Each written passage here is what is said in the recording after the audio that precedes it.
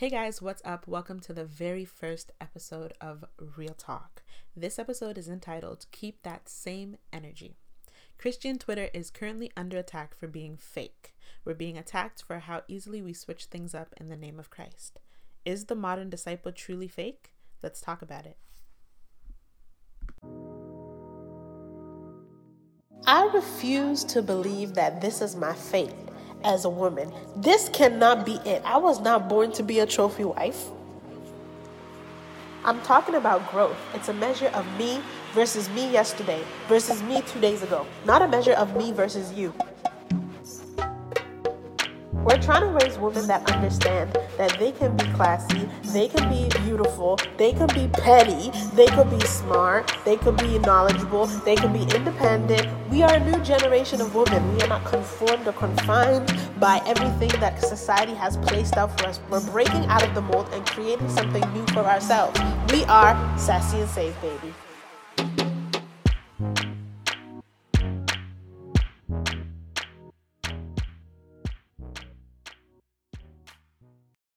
So y'all, the streets is calling us fake. I mean, what else is new? Anyone that has been a Christian for like 10 seconds knows that the world gets off on calling Christians fake. Recently, Christian Twitter is under attack for being severely fake within the church. Anyone that's familiar with Twitter at all knows that Twitter has these sort of subgroups. There's like Black Girl Twitter, where all the black girls come, and it's like Black Girl Magic and Melanin Power and all of that. And then there's like Toronto Twitter, where all the Torontonians come and they talk their slang. You know how Torontonians talk and everything. I don't know if I'm considered a Torontonian anymore, but you know, hardly home but always repping. There's subgroups on Twitter, and one of the subgroups is Christian Twitter. And Christian Twitter is obviously composed of Christians around the world, and we're constantly under attack by all the other subgroups. I found it super interesting that Christian Twitter is attacking Christian Twitter. Like, I've never seen groups attack internally except for Black Twitter, where there's like light skin versus dark skin debates, which is stupid, but that's a topic for another day. But this is the first time I've seen Christian Twitter attack Christian Twitter. And more stories are coming up just about church hurt and different things like that. And we know that these things exist. And I know that we try to shy away and stay away from discussing things like this because it can be very sensitive and it can be very detrimental for faith and things like that. But I think I find it extremely interesting that now more than ever, when people are trying, especially millennials, are trying to grow in their faith and grow in their relationship with God, the church is attacking the church in the way we do things. And that is kind of the reason why I wanted to start Real Talk, just so that we can address the issues we have in the church as a body, so that we can obviously rectify those issues so that we can draw more souls in. I mean, the Bible tells us that a kingdom divided cannot stand. Jesus said it out of his own mouth. So if we are divided within the body, how can we expect anybody else to be drawn to us? So that's how we sort of got into today's episode. Keep that same energy. And I, being a Christian for about 4 years now, well, I've been a Christian all my life, but a practicing Christian for about 4 years now, which, yes, there is a difference. I've noticed that there are instances where our behavior in the church can be seen or deemed as fake. One of them would be the switch up between church friends and regular friends. So is the modern disciple truly fake? So let's talk about the switch up. First up, church friends. What are church friends?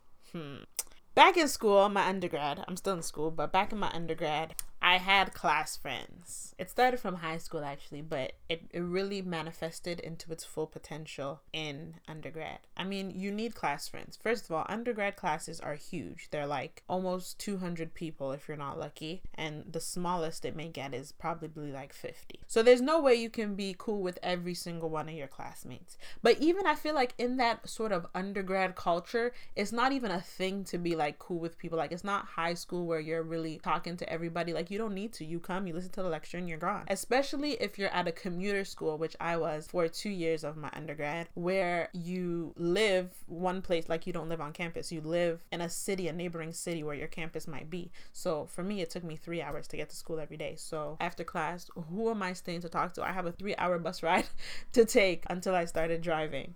So when you're in that sort of predicament, you're not really waiting after class for nobody. You're on that bus and you're going home, which means you don't have people watching your back when you're not in class because you ain't got friends. So you made class friends. Everybody knows what I'm talking about. Don't try to play and act like you ain't have them. Class friends, people that you talk to in class, you get the notes from. If you have to do a group project or anything, it's automatically then. It's unspoken. They save you a seat in class wherever they're sitting. Like, they hold you down in class. But like when you see them on the ones in the hall, you may say hi or anything, but you're never going to call them up and hang out with them or anything like that. Well, apparently it has moved to the church. I myself have not seen that because I go to a church where people are friends in and outside of the church, but I see how that could be a problem. I know that myself, when I first started this journey, I had church friends. I had people that I would talk to in church, and those same people, when I saw them outside of church, whoa, you are not my friend. I have my friends, you are not my friend. But recently, it's becoming a problem more and more. And some of the questions that I have received from young girls around the world through, by God's grace, my blog, Sassy and Saved, is having difficulties fitting in within church. They find that when they come to church, they don't really know anybody. And even when they do begin to know people, the people that they're vulnerable with and that they begin to trust, it seems that their friendship ends when the service ends. And that's a problem because church already is so hard to become integrated to, especially when you're coming from the world and the places are so different.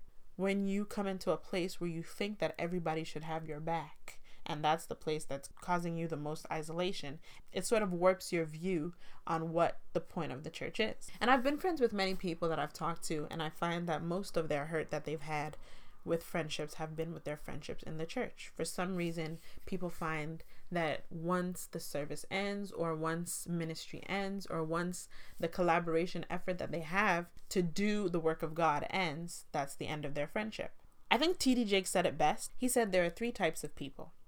Well, three basic types of people that you will interact with if you are a child of destiny. And the first group is your confidant. Your confidant is people you have very few of. That's your inner circle. That's your Peter, James, and John. That's your homies. That's your road dogs. That's your Loretta, Caroline, and Eva. Hey! Those are your people. Those are the people that you tell everything to. They're your best friends.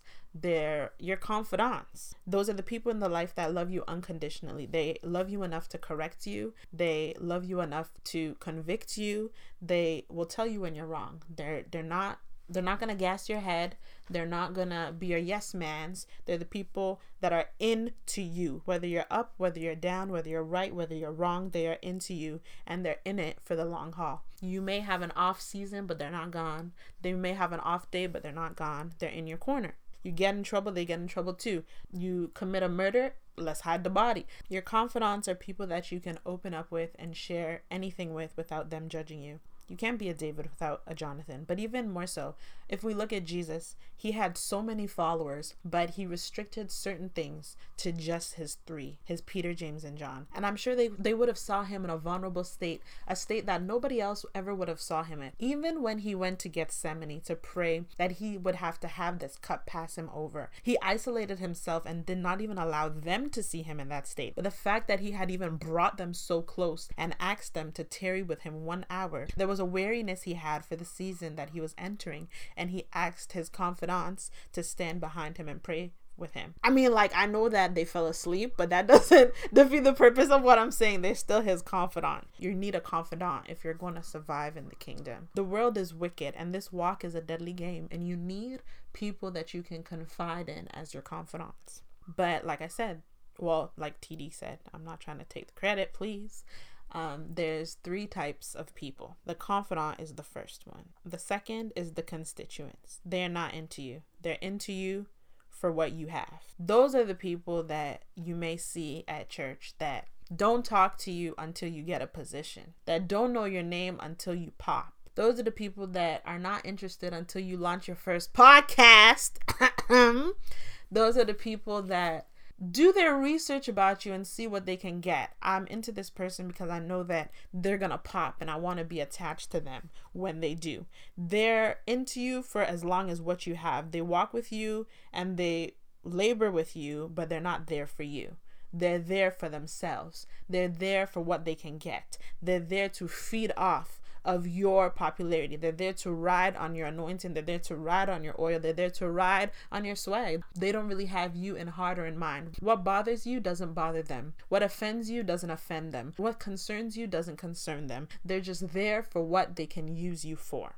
Then there's the comrades. These people are not for you or for what you're for. They don't care. Like, they don't pretend. And I feel like the comrades are almost like the realist type of people. I'm a realist. The podcast is called Real Talk. I feel like they're the realest people, obviously, except from the confidants. I feel like the comrades are really real because they're not for you and they don't pretend they're for you. They work together with you to achieve a common goal, but they don't even pretend like we're here. Like, I'm a realist, so I can appreciate that. Comrades are the type of people that you see in church. You guys come together and you lift chairs to make the sanctuary look pretty, and then you walk away and you never talk again. That's a comrade, and that's okay, and that's fine. I personally prefer that, because why are we pretending for? But it's the constituents that you got to be really careful of. I'm for that, because I feel like, why are we pretending? Like, I respect that. If we're gonna come together because we both love God and do the work for the church or for God and then keep it moving, then girl, you the one, because we don't need to pretend. That we don't have to act like we're best friends. We don't have to. We are comrades. I feel like a lot of the hurt and the fakeness that people experience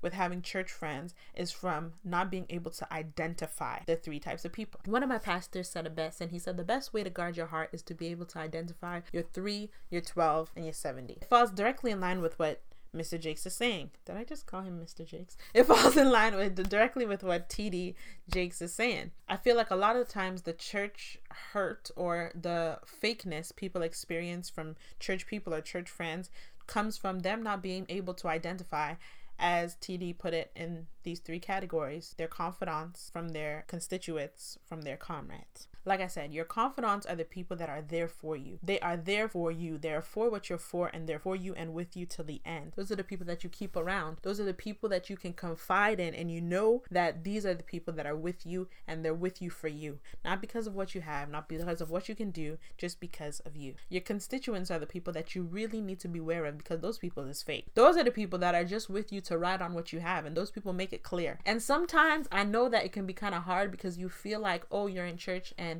everyone has the same listen, not everybody has the same intentions. Don't do that. Be wise and discerning enough to understand some people are with you simply for what they can get. They don't care about your passions. They don't care about burdens. They're not there because they have the same vision. They haven't caught your spirit or anything that is in line with you. They're simply there from what they can get from you. And you need to be discerning enough to be able to identify these type of people. And your comrades, those are the realest of the bunch, because they don't pretend for nobody. It's like, we both love God, so we'll come together to do God's work. But after that, I don't need to talk to you because I'm not your friend. And that's what it is. I live my life as a comrade. Honestly, everybody and their mother has called me stush in this life. A lot of people think I'm stuck up and I'm this and I'm that. But the thing is, like, I'm simply just a realist. I'm not going to pretend to be your friend for not, like, don't do that, because at the end of the day, if I don't care about what you're doing or anything that has to do with you, I feel fake being constituent and acting like, oh, I'm here to support you when I'm not. If I know that you're launching into business and you're doing something and I'm not going to support you, I'm not going to post it. And that's just me. If I know that you're going into something that I'm not going to utilize, if I know you're starting a YouTube channel and I'm not going to watch, you will never ever catch me promoting that YouTube channel. You will never ever catch me saying, congratulations, my sister. And you may think that that's fake, but that's okay, because I have a real problem with people acting like they're for you when they're not. So I live my life as a comrade. Like, I am the biggest comrade you will ever meet. And you may feel like that's not Christian, but God is still working on me, and that's not your problem. So thank you. But that's how I live my life, simply because I will not pretend for you that I'm for you if I'm not. Like, who are we pretending for? That's the thing. I've been asking that question for the last 4 years of this walk, because I see a lot of people pretending. I'm just trying to figure out who we're doing it for. It can't be Jesus. It can't be me, so it must be for you. And I'm not going to pretend for you. And it works so well for me because I don't get into these situations, and I have never, like I said, I've never experienced the switch up between church friends. I've never had to deal with misinterpreting a type of friendship or relationship that I had in the church. I understand who my confidants are, I understand who my constituents are, and I understand who my comrades are. So when people say that the modern disciple is fake, I think it's not necessarily that the modern disciple is fake. So I'm gonna say that when it comes to the switch up with church friends, it's a negative. I don't think the modern disciple is fake.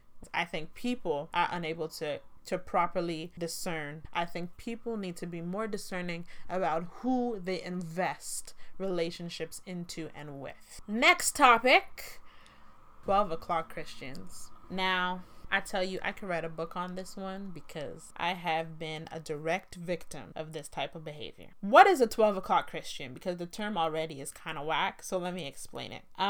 There was a guest preacher that came to my church. She's a Nigerian preacher. You can probably find her on, you can Google her, find her on YouTube. Her name is Reverend Funke Felix Adejimo. If you can't spell it, I can't help you.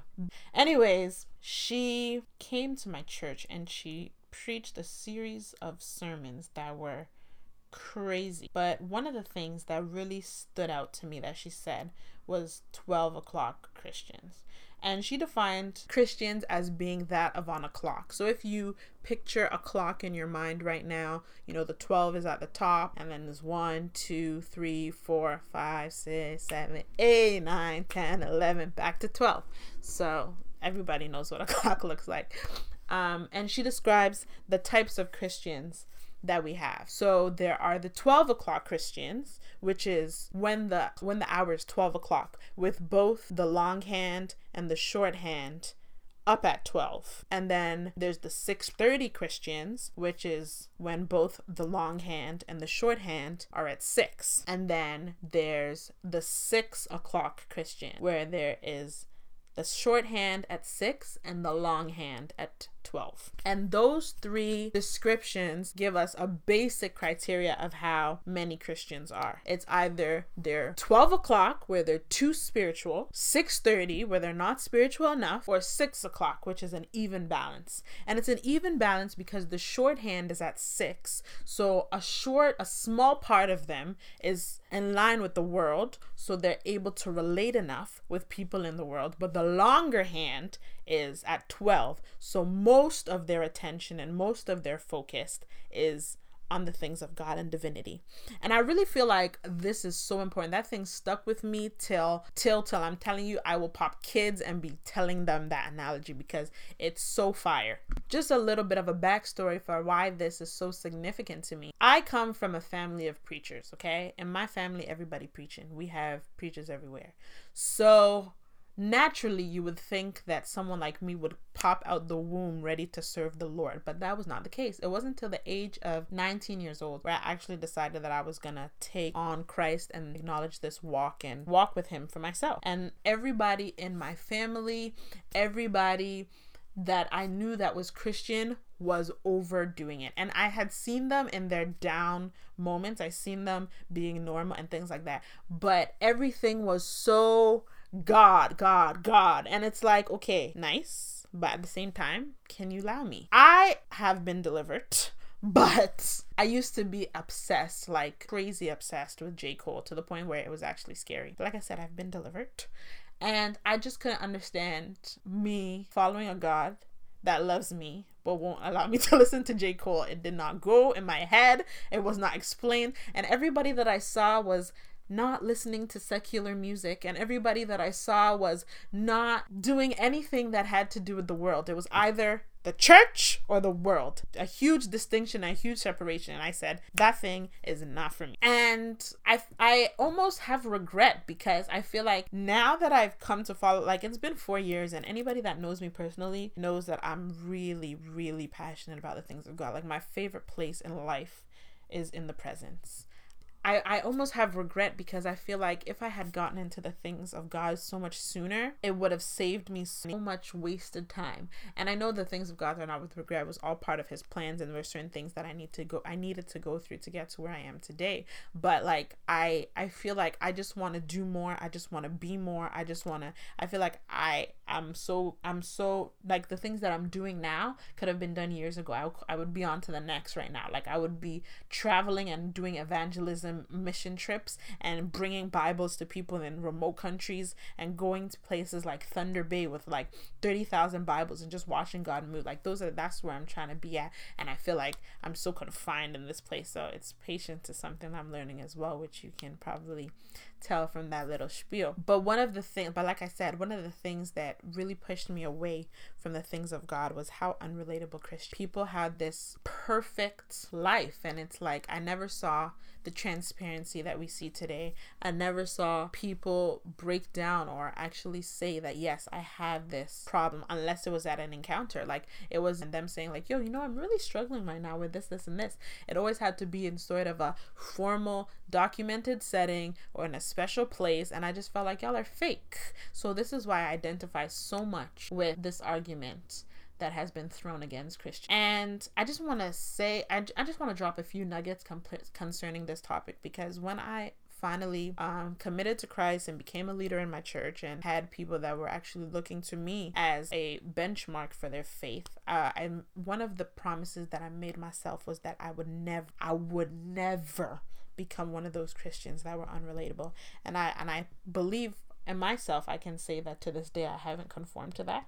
I guess somebody else would be the better measure, but I will never, and I still think I'm not, and I don't think I will ever be one of those Christians that are unrelatable, because it pushed me away from God so much. Like, I knew who God was, I had experienced his power, and I really had the desire to get to know him, but I did not want to deal with the fakeness. And when we look at, and I know it can be difficult, because the Bible tells us that, especially when we start our journeys with Christ, that we're going through a purging process.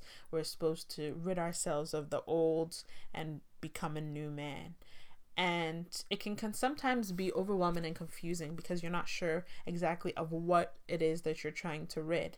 And even so, when you first come back from that encounter experience, or you first have an encounter with God, you are so free and so light and so overwhelmed with his goodness and the love that you experience. You just want to tell the world, and that seems to be the only thing that you can talk about. And we've all been there. I've been there too. We know what it's like. But I think there is a level of intentionality that Christians do need to implement, of keeping themselves relatable, in so much as you're growing and you're getting to know the Lord, and you're excited and eager to share your new life and your new man with everybody. There is a level of intentionality you need to maintain of relatability, because you need to remember that at one time you were on the other side, and think about the things that kept you away for so long, and try not to become them. When I look at biblical characters, the best example I can give is Peter. Peter was a hothead. I've been saying for so long that, like, Peter is the disciple that I relate to the most. He was a hothead. Like, he goes from 0 to 100 real quick. He cut off someone's ear. Don't talk about my Jesus. Don't play with us. He cut someone's ear straight off. Jesus was like, why? As the Holy Spirit worked through him, Peter emerged, someone that was so fearful and so afraid, emerged as probably, I believe, don't quote me, the first disciple to actually save a large body of souls after Jesus's death. And he would go on to write 2 letters that we read today that are fire. So what interests me so much about Peter is that some of us may or may not know that when God called him, his purpose was to minister to the Jews, and the Jews were a classy type of people. They were like the bougie type, what we would call bougie today. They were hip, they were knowledgeable, they were educated, they were all of that. And Peter was a fisherman. He ain't know nothing. Like, the guy was broke down. He probably, like, he didn't, come on. So even the fact that God would send him to the Jews is interesting, but again, podcast for another. But the fact that he was sent to the Jews, a type of people that is completely different from everything he's used to, and had to preach to them and teach them the word of God, you might think that he would adapt their behavior. Like, I'm just thinking, if I was Peter and I'm sent to a bougie group of people, and I know that I'm not gonna make it, I might just try to fit in with those people. I might try to change the way I talk. I might try to change the way I act. I might try to be a little different to fit in with those type of people. But he didn't. He maintained his personality. All throughout the gospel, through everyone's version, we see that Peter maintained his personality, and the Holy Spirit raised him to be a leader, and he did so many things, and he was called to minister to the Jews, and he succeeded in that, but all through that he maintained his personality. And that is the sort of relatability factor that we find, because a lot of times people look to Christians and they say that we're not cool. Like, nobody wants to be a Christian because you're boring. And I can personally attest to that. Some people are boring. I have two moods, Afrobeat and gospel. And sometimes I want to listen to Afrobeats and sometimes I want to listen to gospel. It's not all the time that I want to listen to gospel. Like, I remember that first stream of working out, I tried listening to gospel at the gym. It is depressing, okay? You cannot listen to Constant One running on the treadmill. You can't breathe. You need something that will amp you up. You need a little bit of a pop. And for me, it's Afro beats. And for you, it may be something else.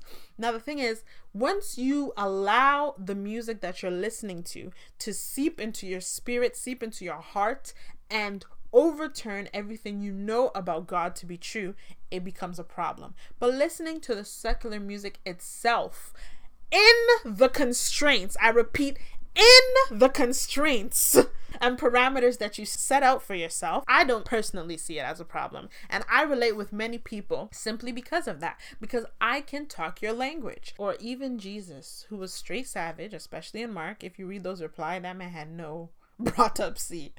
His responses were savage. But they both maintained their personality as they allowed the Spirit of God to work through them. And I think that's so important, because a lot of times people shy away from this thing because we're not relatable. And you look at places where millennials especially are turning their lives to Christ, the thing that is drawing them in most is the relatability factor.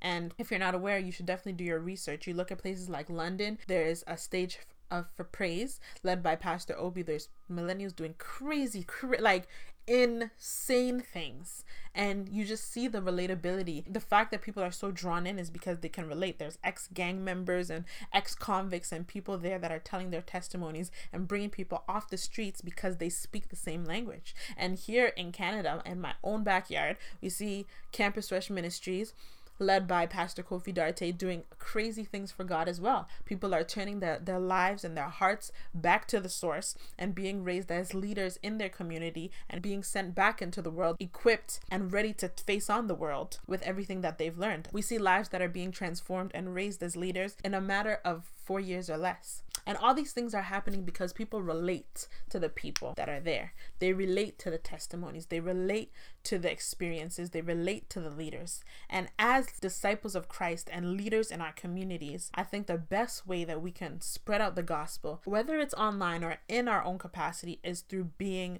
relatable. It's so important to be earthly good, in so much as we are supposed to set our mind upon heaven, and that is still our goal. We can't bring anybody with us unless we talk their language. Paul said it best: to the Jews he became like a Jew to win the Jews, and under the law he became under the law to win those under the law. To the weak he became weak to win the weak, and so on and so. And you'll find that in 1 Corinthians chapter 9 verses 19 to 23. You draw people by speaking their language. If you look at your life, the most of your friends and the people that you interact with, you share things in common with them, and that's what drew you to them. And I feel like a lot of the problems that we're having as Christians is because we're unrelatable. So we need to make ourselves relatable. We need to be intentional about relating with. We need to be intentional about relating with unbelievers to make sure that we can win them. That's how we let our lives shine. That's how we let our light shine. Jesus, when he came, the Pharisees and the Sadducees accused him of sitting with people that were unclean or unholy. And that was his point. Yes, because how else am I gonna win them if I don't chill with them? If we set our minds to achieving and winning souls for the kingdom, we need to be able to relate with people. Now, let me just make something clear. That does not mean go drink and go smoke as a Christian because you're trying to relate to the drinkers and smokers, because I know some of y'all is childish.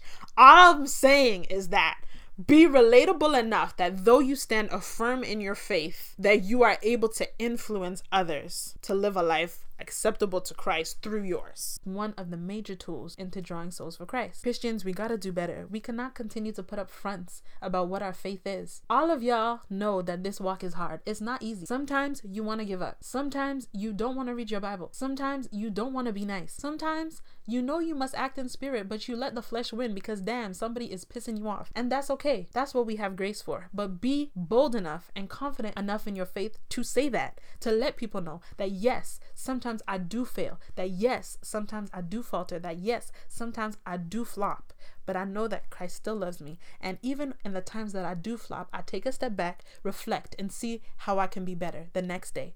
This man cut off somebody's ear. Like, huh? How are you going to be Jesus's disciple? In his top 3, this man is preaching peace and love every day, and you're carrying a knife. First of all, violation.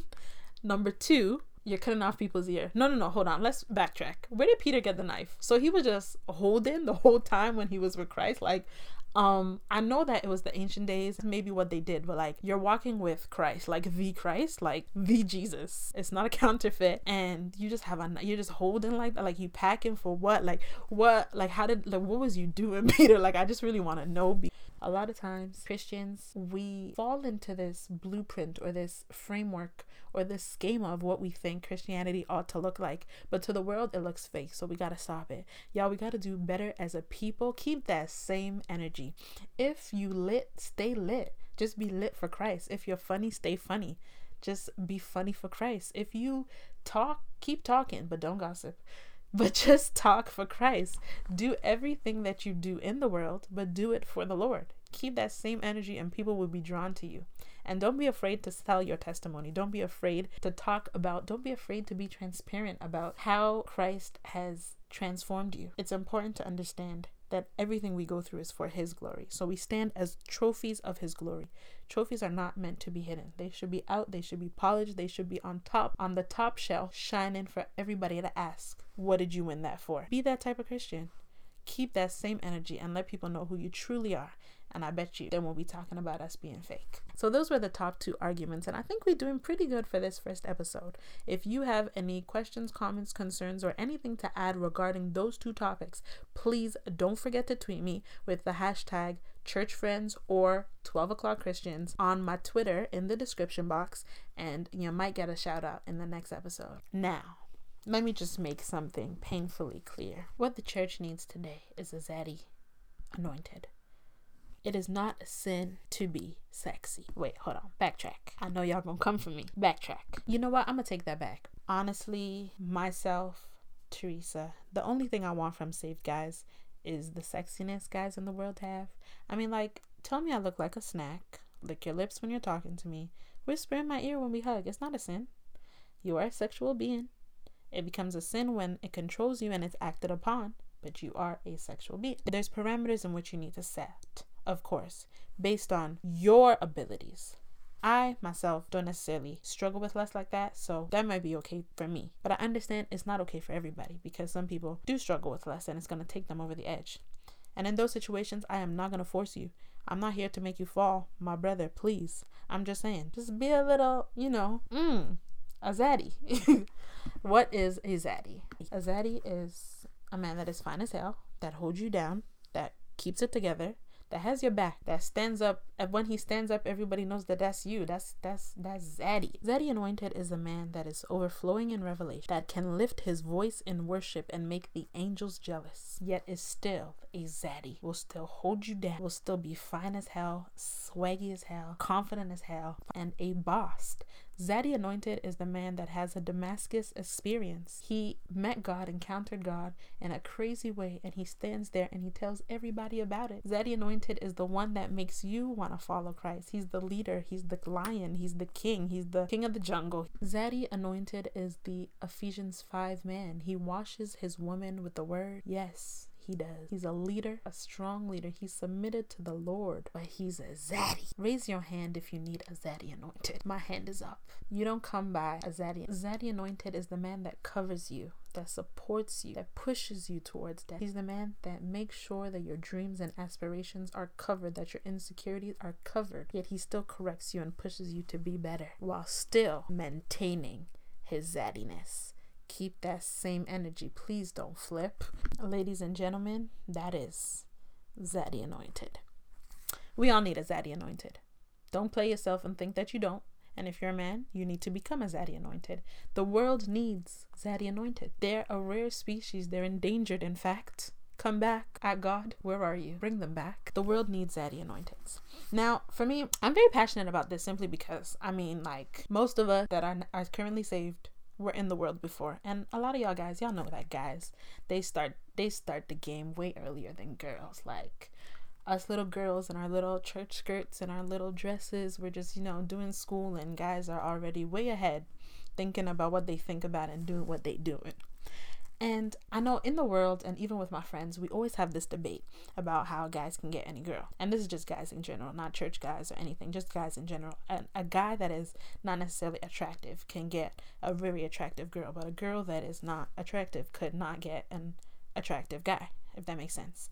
There's a double standard when it comes to attractiveness in relationships, simply because of their personalities or their charisma or the way they talk. Now, my problem is, if you was in the world being a zaddy to get girls, how is it that in the church you're neglecting that zaddy? Like, where did it go? I know you've been saved, so there's certain things that you can't say, but like, keep that same energy. Show me your zaddiness.